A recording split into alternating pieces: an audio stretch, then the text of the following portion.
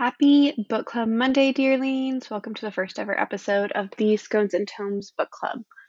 I'm so excited to be chatting about Gilded by Marissa Meyer with you today. This book has been on my TBR list ever since it was hinted at during the Supernova signing at Tattered Cover in Denver back in 2019. So go grab a snack and whatever your cup of cozy is at the moment, and let's jump right into this month's discussion of Gilded. Gilded is marketed as a young adult retelling of Rumpelstiltskin, but Marissa Meyer has a gift for taking well-known tales and turning them into a completely new adventure.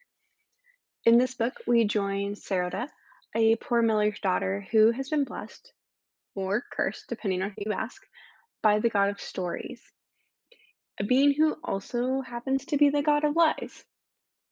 As she goes about her daily life as a teacher's assistant and contemplating her impending spinsterhood. Every full moon, her homeland is terrorized by the Wild Hunt, a ghostly rampage led by the Earl King, who is known for luring adults and children alike from their beds, never to be seen again. In her effort to help two mythical creatures escape the Earl King's grasp, Sarada is caught by the King of Horrors himself and somehow manages to escape her fate by spinning a tale too good to be true. All is well until the next full moon when the Earl King summons her to call her bluff. In her desperation, Sarada accidentally summons Gild, a mysterious character who happens to be able to do the very thing she's asked to do. This sets off a series of events leading her into investigating the castle and the horrors it contains. Now, real quick, before we get too far into this, let's have a quick chat with the sponsor of this episode, Anchor. I would love to give those who have not picked up this title just yet a heads up that though this book is marketed as young adult, I did end up giving this an R rating for gore, thematic violence, child death, suggested forced abortion, and one non descriptive sex scene between two consenting adults, kind of. So if you're not into those things, I would probably skip this title. But let's jump into our discussion questions. What was your overall experience reading Gilded by Marissa Meyer, and how did you end up rating it? As an avid fairy tale reader myself, I had so much fun reading this book. Not only was this a retelling of Rumpelstiltskin, but really just a retelling of a number of German folk tales, all brought into one world. I haven't really heard of any Rumpelstiltskin retellings other than Spinning Silver by Naomi Novik, so having this one come along in such a fresh way just made me so happy. Like many of Marissa Meyer's novels, Gilded is laden with sensory details and extremely descriptive writing, which makes the prose just so rich and vibrant. I found that it was impossible to not get sucked into it, even though the horrors described in the book stood in such stark contrast to the beauty of the setting and the writing. The dialogue in this book was snarky, and I found myself cracking up all throughout the night while I was reading this. Gilded ended up earning a 7.71 rating on my Kyle scale, which equals a solid 4 out of 5 stars. Dearest dearlings, this is your official warning that the rest of this podcast is dark and full of spoilers. If you have not read this month's pick and would prefer not to get spoiled for events that happen in the novel, please take this as your permission slip to turn the episode off and come back after you've finished. Gilded is a retelling of Rumpelstiltskin, but it also introduces a world of other German mythological creatures and tales, such as the Earl King and Knocktrops, for example. Did you happen to know anything about the German fairy tale creatures before reading this novel, and what did you think of their inclusion and how they were portrayed? I honestly came into this novel completely blind to most of the German folk tales and creatures that were referenced. While I know some of the lore behind Rumpelstiltskin thanks to ABC's Once Upon a Time, I have never actually done a deep dive into his story, mostly because he terrified me as a child. Like, who takes someone's firstborn child as payment? On the other hand, who offers their firstborn child as payment? But this book inspired me to be a true Ravenclaw and go down a little bit of a rabbit hole of research. In the original tale collected by the Brothers Grimm, an act of hubris causes a miller to proclaim to the king that his daughter can spin straw into gold, leading the king to lock her in a tower and demand her to spin straw into gold or he'll cut off her head. When the miller's daughter has given up all hope, Rumpelstiltskin appears and makes a deal with her to spin the straw into gold in exchange for her necklace. The next night, he does it in exchange for her ring, and then on the third night, the king has filled the entire room with straw and says that if she can turn it all to gold, he will marry her. If not, she will suffer a much less desirable fate. Rumpel appears again and spins the straw into gold in exchange for her firstborn child. Of course, when her child is then born, the miller's daughter is desperate to get out of her deal with Rumpel and keep her baby. Eventually, Rumpelstiltskin says that she can keep her child if she can guess his name within 3 days. By a stroke of luck, she comes across him singing a song that contains his name, thus being able to use it to escape their deal at the last possible second. As for the Earl King, it looks like he first appears in a poem from the German Romanticism movement and takes some origins from a Danish word that means king of the elves, and usually refers to an imp that steals away children who stay in the woods for too long. Other creatures, such as the Knocktraps and the Moss Maidens, also all stem from Germanic folklore. I really love this aspect of Gilded. The Lunar Chronicles, which is Marissa Meyer's other series, drew from the classic fairy tale stories as well, but spun more towards making them fit into the cyberpunk world of New Beijing and Luna versus making the world build around the old stories. At times, the fairy tale inclusions or mentions seem really heavy handed, but in this world where the lines between humanity and the other world are blurred so thoroughly, it made a lot of sense. I also really appreciated that Marissa Meyer kept her selection of fairy tale creatures to those found in Germanic folklore. Too often in retellings or fairy stories, especially, I've noticed authors try to cram as many types of fairies into their world, regardless of origins.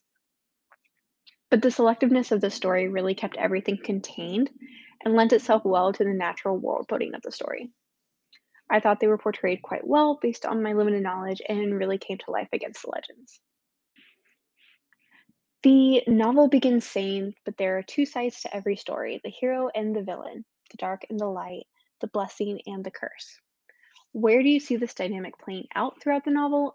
And were there any moments where the dynamic played out differently than you expected? There were so many moments in this novel that made this line so true. But I think one of my favorites was the scene with the school teacher. I'm blanking on her name at the moment. But in the beginning of the novel, Sarah claims that she is a witch and horrible to her, but near the end, we learn that while she is actually a witch, she is at least a very neutral one who works with the Moss Maidens and is willing to help Sarah to escape the Earl King. Sarah's gift of storytelling is obviously a blessing and a curse, since she is able to weave incredible tales, but is sometimes incapable of telling the truth when the situation calls for it. We see her spin stories for the enjoyment of the children, to keep her father from worrying, to escape the Earl King when he catches her outside on a moonlit night. But we also see what happens when those stories get out of hand. Her father worries even more, the Earl King comes to call her bluff, the stories she tells of the past turn out to be true. I was really taken by surprise that Sarada is able to start uncovering the mysteries of the castle by telling stories. It's an entirely unique concept, and I am 100% here for it. Gilded is a very unique book in its entirety, but it also plays a lot on the ideas of fairy tales, some of which get called out by the listeners of Sarah's stories. And one of the tropes that it plays on specifically is the idea of an unreliable narrator. Sarada is known for telling stories and being untruthful, yet as of the end of Gilded, we see that her stories have an element of truth to them. What did you think of this approach, and where do you hope it will go in the next book? Sarada is such an interesting take on the unreliable narrator trope. She is simultaneously entertaining and exasperating to me as a reader. Like her young listeners, I often found myself entranced by her stories while also struggling to bridge the gap between reality and fiction. It honestly just kept reminding me of the line in Brave that Eleanor is trying so hard to beat into Merida's head. Legends are lessons and they ring with truth. And this vibe just throws throughout the novel, making it essentially an ode to story. Okay, at the time of recording this episode, the cover for the next book in the series was just revealed, and oh my gosh, you guys, it is so moody and fantastic, and I am absolutely obsessed with it. It really just captures the nature of the novels, and I am so in love. The next book, Cursed, is slated to be the final book in the series, and I am already feeling the dread of a final book. If you don't know by now, I love Marissa Meyer's world, and I really hate when her series ends. I am hoping that there's a happily ever after in this world, but I know the way that Myers writes, there will definitely be some twists and turns before we get there. This next segment is my second favorite segment of the show, and this is where I get to recommend some books to you. If you enjoyed reading Gilded, I want to recommend reading Marissa Meyer's other series, The Lunar Chronicles. I would start with the novella or short novel Fairest. There is an official reading order to the series from the novella to the short stories in the bind up, but personally, I don't follow it. I tend to go chronologically of events in the series. So, start with Fairest. I love this series, and after many, many, many, many years, I have finally finished the main series, and I am still absolutely obsessed. This is a sci fi fantasy series that follows our main character, Cinder, who is a cyborg mechanic in the cyberpunk world of New Beijing after the Fourth World War. This world is torn between old customs, new tech, and a plague that has already claimed her adopted father, as well as millions of others. During the first official book, Cinder, we find out that she's not who she seems and sets out on an international and interplanetary adventure, following her and her friends on a quest to save the world. If you liked Gilded for the absolute brutality of the story and the beauty of the writing style, let me recommend An Enchantment of Ravens by Margaret Rogerson.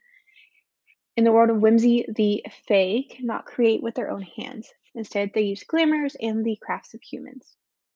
Isabel is one such human who can create amazing paintings that the fair folk pay handsomely for. One day, she receives her first royal commission, but screws up when she paints human sorrow in his eyes, a mistake that could cost him his throne and her life. Isabel is then transported to Rook's Kingdom, where we navigate the fairy world alongside her in a lush world where beauty, mass corruption, and the cost of survival is more frightening than death itself. Okay, my dear friends, this is wrapping up our first ever episode of the Scones and Tums Book Club. I hope you've enjoyed it so far, and I cannot wait to chat about more books with you in the coming months, which leads me to our last segment and probably my favorite. What are we reading next?